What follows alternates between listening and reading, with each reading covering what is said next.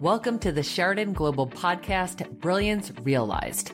We have several series like The Future of Work, Conflict Resolution, Belonging and Inclusion, and this series, Generosity in the Workplace. Generosity at work is not about financial giving, rather giving valuable time, invested attention, and genuine collaboration. Join us as our guests explore the topics of gratitude, empathy, listening, mentoring, and coaching. I'm your host, Shannon Cassidy.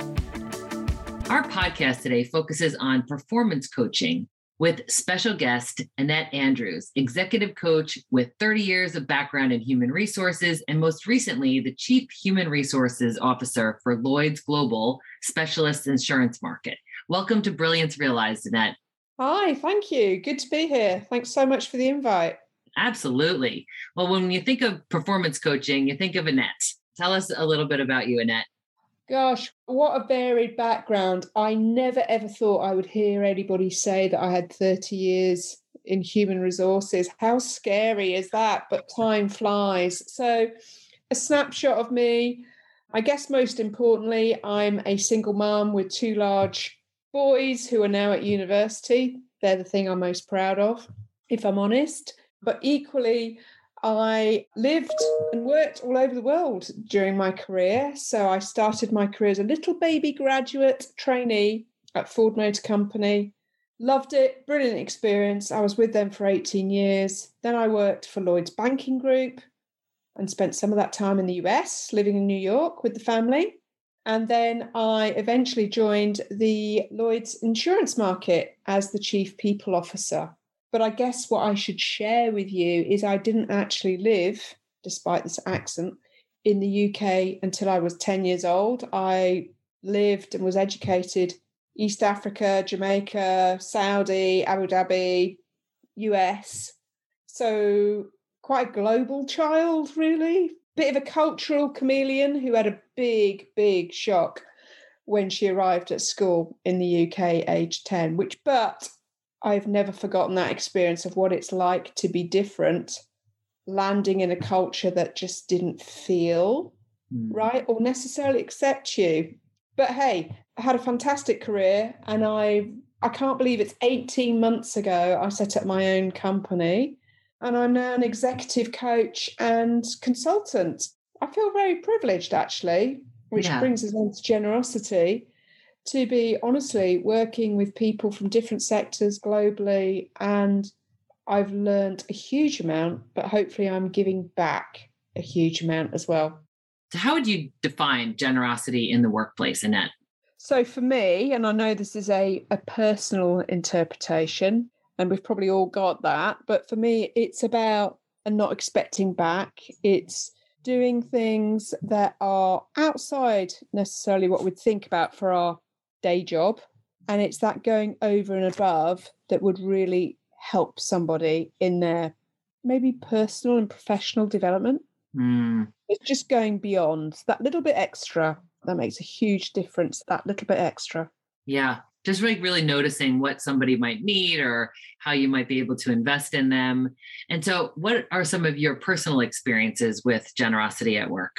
It's a really good point. I think it's about the way I've experienced it, actually, personally, which is when people, and this has happened throughout my career, who I have really respected and valued, have given me time.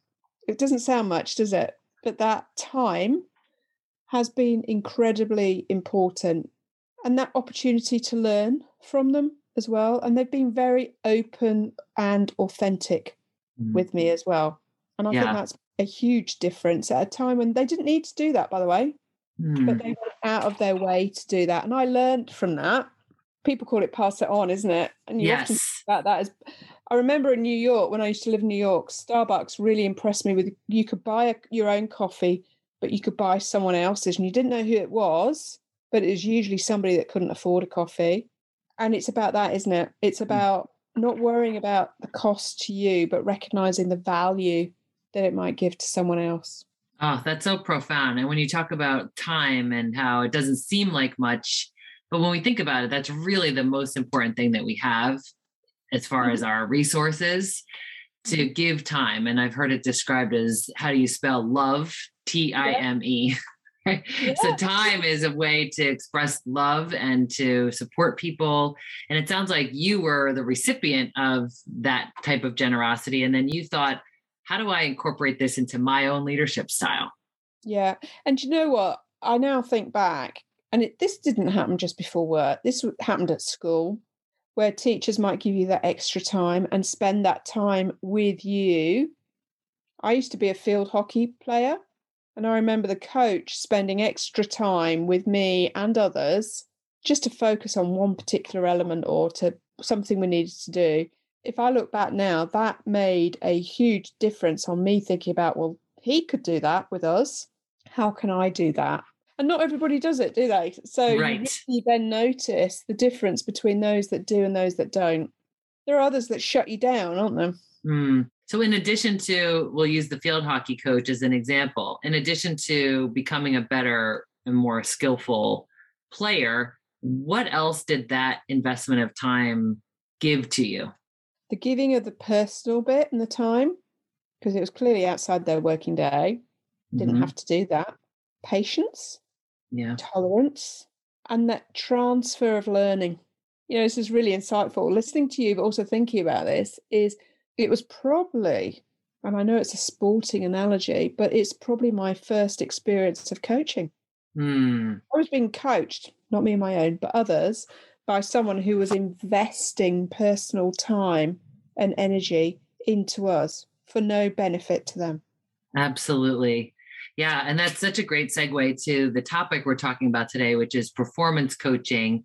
And for those who are not personally familiar with coaching, because look, we've come a long way over the years from teaching people what coaching is to now coaching being a pretty common reference or a commonly understood practice. In your own definition, in your own words, how would you describe what performance coaching is? So in a business context, I've got a passionate belief that every employee in an organization is talent. Why else would you have hired them, developed them, invested in them? It makes sense, whether it's a business sense or personal sense, to continue to invest and grow these individuals. Now, everyone has a point in life when they would either benefit from reflecting further on their performance and how it could be enhanced. Let's be honest, we all have that. Or actually there are particular challenges that they need support with. And that's okay. We all have that as well, don't we? But where coaching makes a difference, I think it's not somebody telling them what to do or being a mentor and sharing their very specific experience in that area.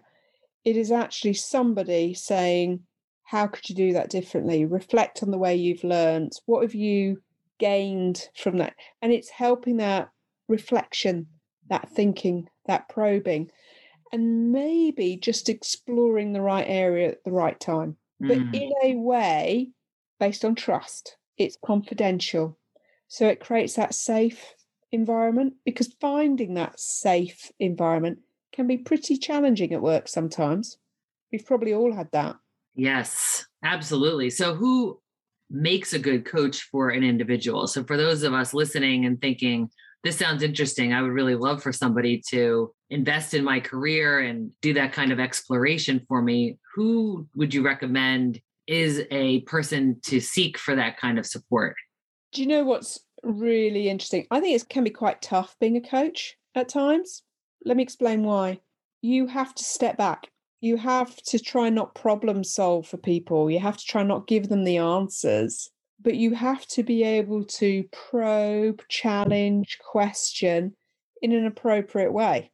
When sometimes somebody might be quite defensive, quite closed-minded, let's be honest, but also not really up for a discussion about how they might have got themselves into a certain situation or might not be fully considering that opportunity, which is why I think a series of sessions where you build that relationship, you build that understanding, you build that trust is so critical. Because as I described it as peeling back the onion the other day, you're getting the layers. Human nature is you don't like to share more than the superficial.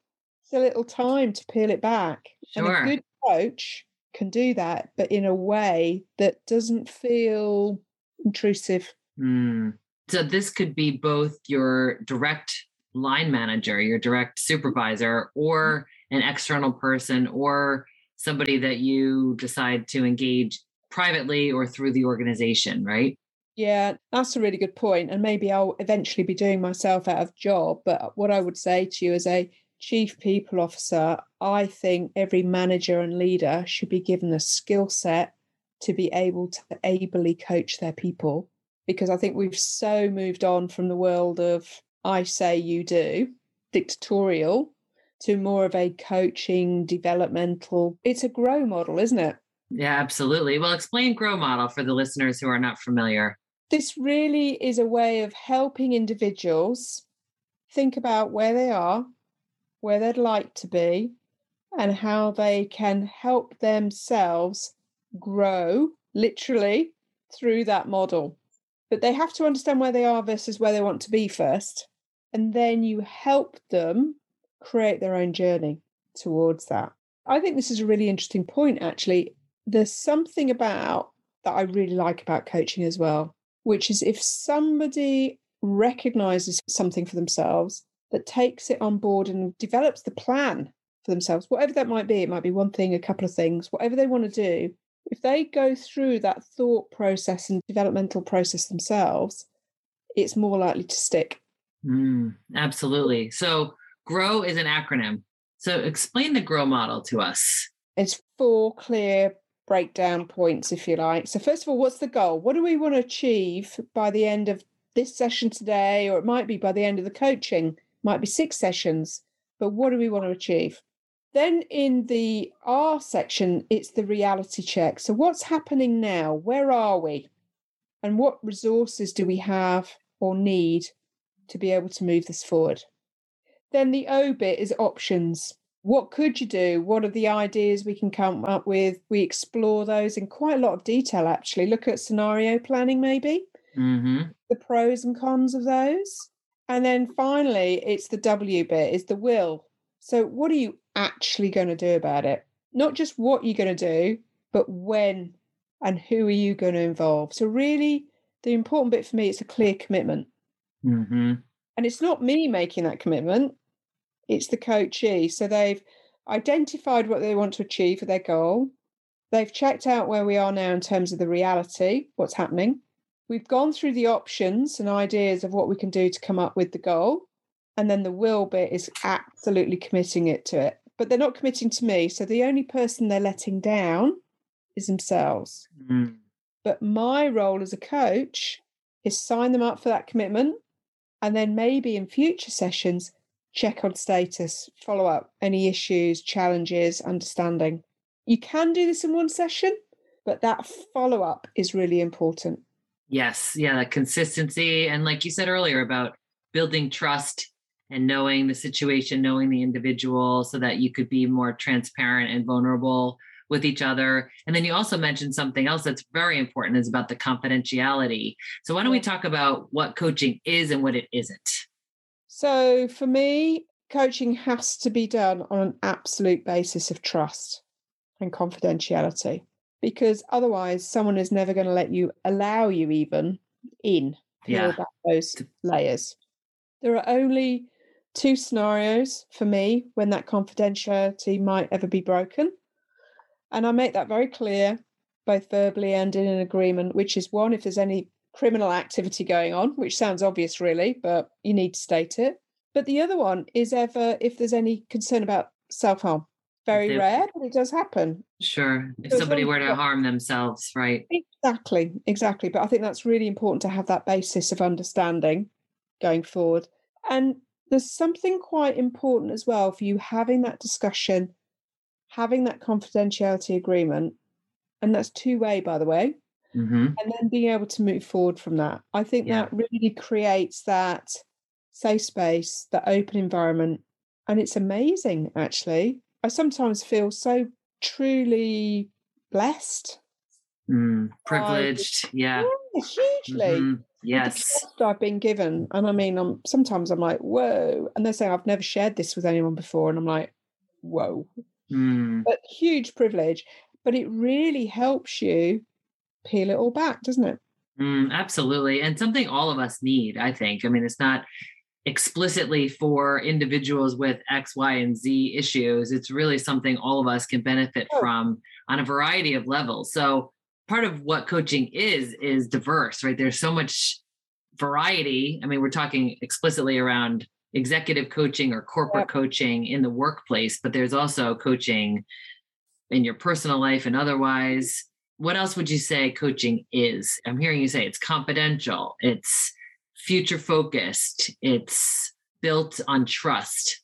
Yeah, I think it's also a really important opportunity to focus on you and your individual development and growth. I'm a life coach as well as an executive coach. And I would say to you, every time I do executive coaching, life coaching comes in because it's very artificial, isn't it, to separate work and life. The other thing I would say to you is it's important to know what it's not. It's not counselling. I am not a counsellor, nor do I want to be. And I'm always very clear about that. I'm not mentoring. That's not the role I have. Neither am I your best friend or buddy.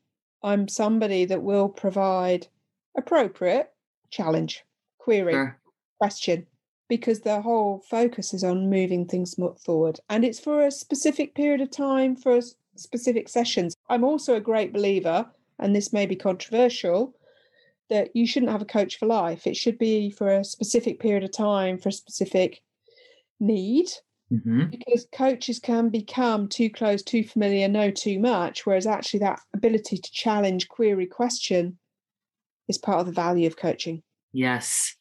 Absolutely. I completely agree with that, especially if you're hiring an external coach and you're hiring someone to work with you for maybe a transition into a new role or to work through an issue, or perhaps you've gotten some feedback, or maybe you're going through the coaching so that you can gain feedback and insight about how you're affecting people. I think those are all so true.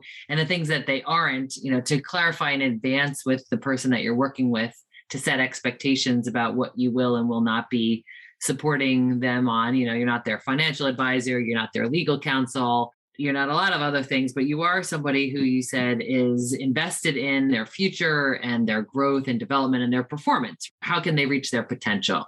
I think that's a really important thing to know.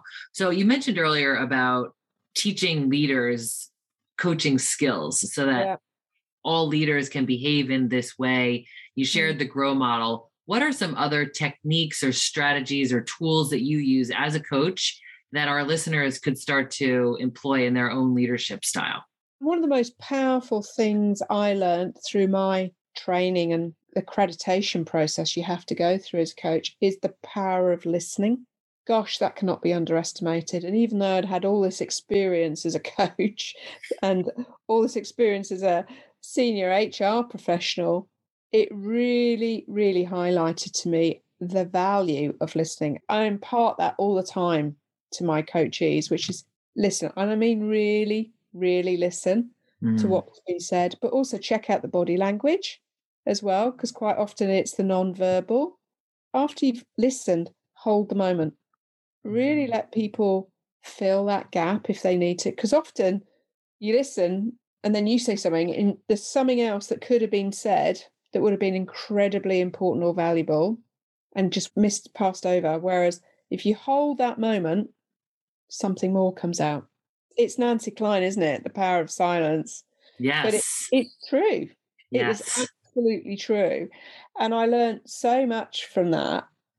And now I actively encourage my coachees to learn listening skills, but holding the moment.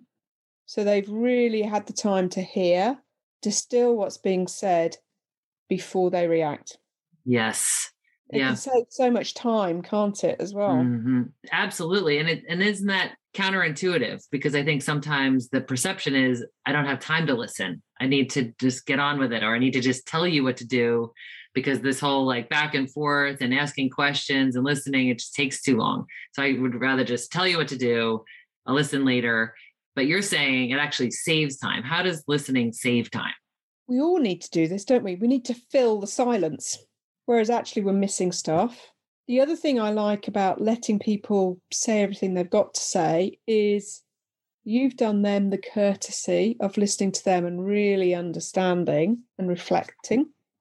If they then interrupt you, you can say, hold on a moment, I've listened to you, which is important as well, because otherwise it just ends in constant interruptions. But I think quite often, once you've really, really listened to someone and they've said everything they need to say and you've reflected on it, it will probably just come down to, if you take the emotion out of it, by the way, a couple of key points. And it's really important then that you can step back, keep the emotion out of it, and go, what was I really hearing there?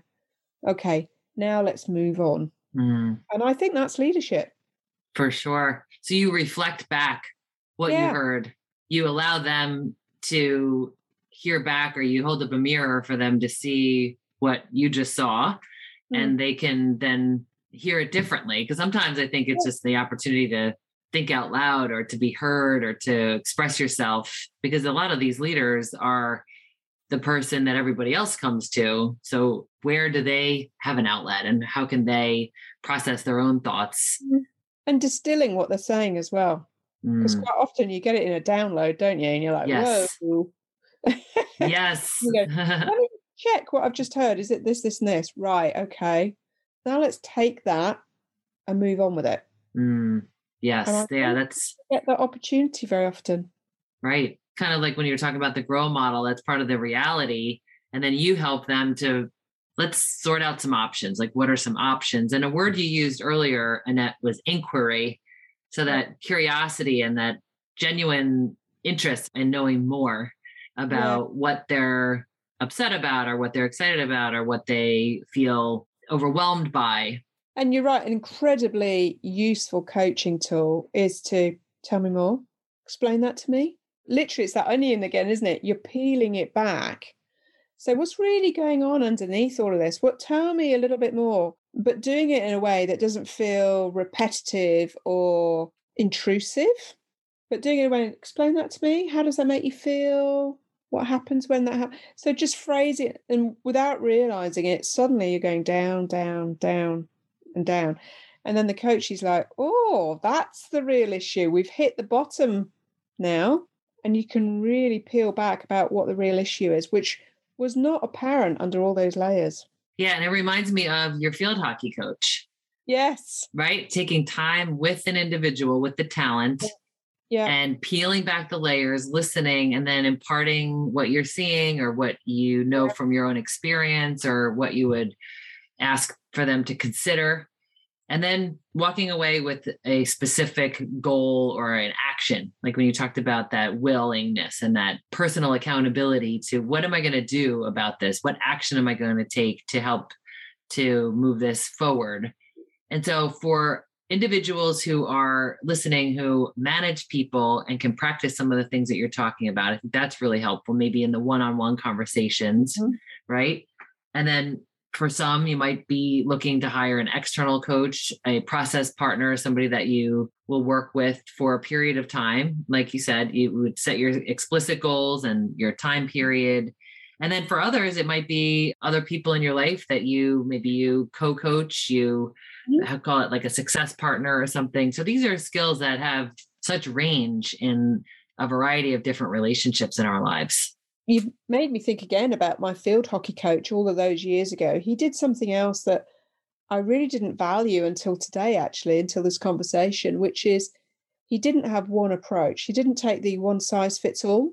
He adapted his style of coaching to different individuals' needs, but also was able to do that as a team and as an individual, which that's quite a skill set, isn't it? Absolutely. So thinking about leaders who are coaches, they need to be able to adapt their style to the different needs of their team members in those one-on-one discussions.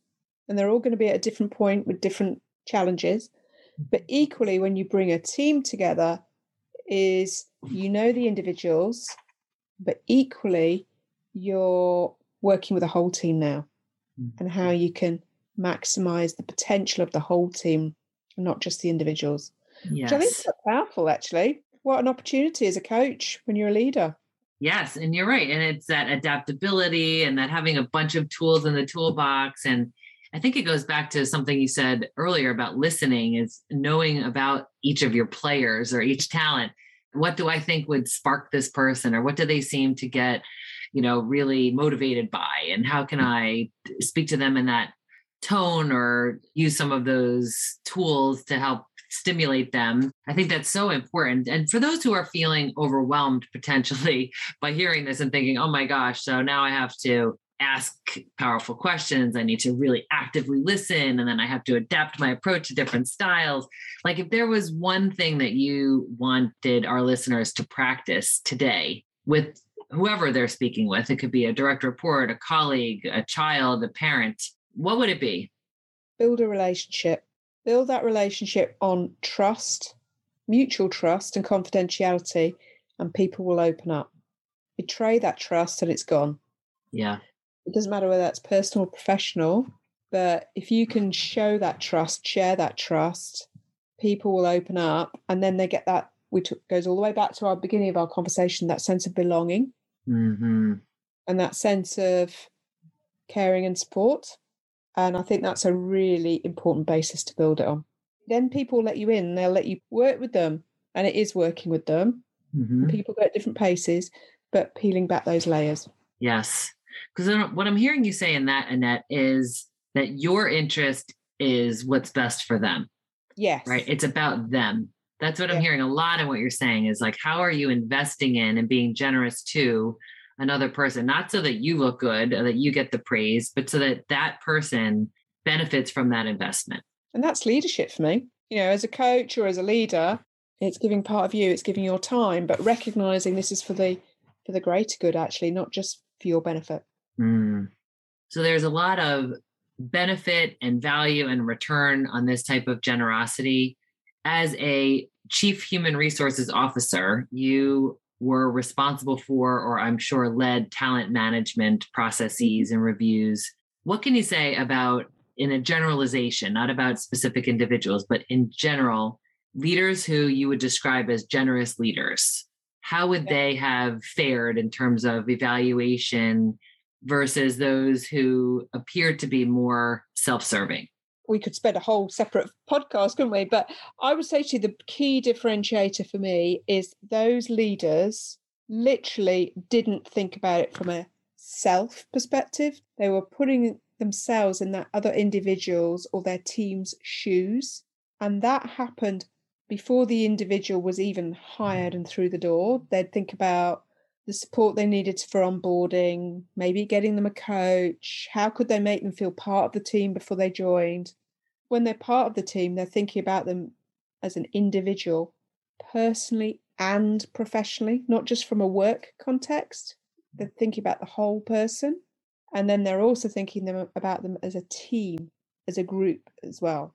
And you're right, it's all about the give, not the take. And honestly, the payback is, I'm going to sound like an HR person again now, is you attract other people because they want to be part of that team.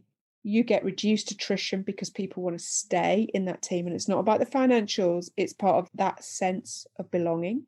But you also get increased performance because people feel valued, listened to, trusted, supported, and you create a safe place for innovation and creativity, which is critical. And then finally, I'd say to you, we've all probably have this experience of teams we wouldn't want to go back and work for, or managers or leaders we don't want to work for. But equally, we will all remember those teams we work with or those leaders we work with that created something very special. And it's all around that. I call it like the Three Musketeers, all for one and one for all. You're all in it together and you know you're absolutely supported throughout it. And that is a huge engagement differentiator. Thank you, Annette. Thank you for sharing with us your personal experiences, your background and story, some tools and models and some words of encouragement for us to really model that coaching approach to our leadership and that call to action to build relationships and really develop trust, deep trust, so that you can peel the onion and get all of those rewards that you just shared with us. Thank you for being a special guest on Brilliance Realized. Oh, thank you. Thanks for the invite. Thank you for listening to Sheridan Global Podcast, Brilliance Realized, Generosity in the Workplace. Please subscribe and rate us on your favorite podcast platform. Check out our other series and stay generous, everyone.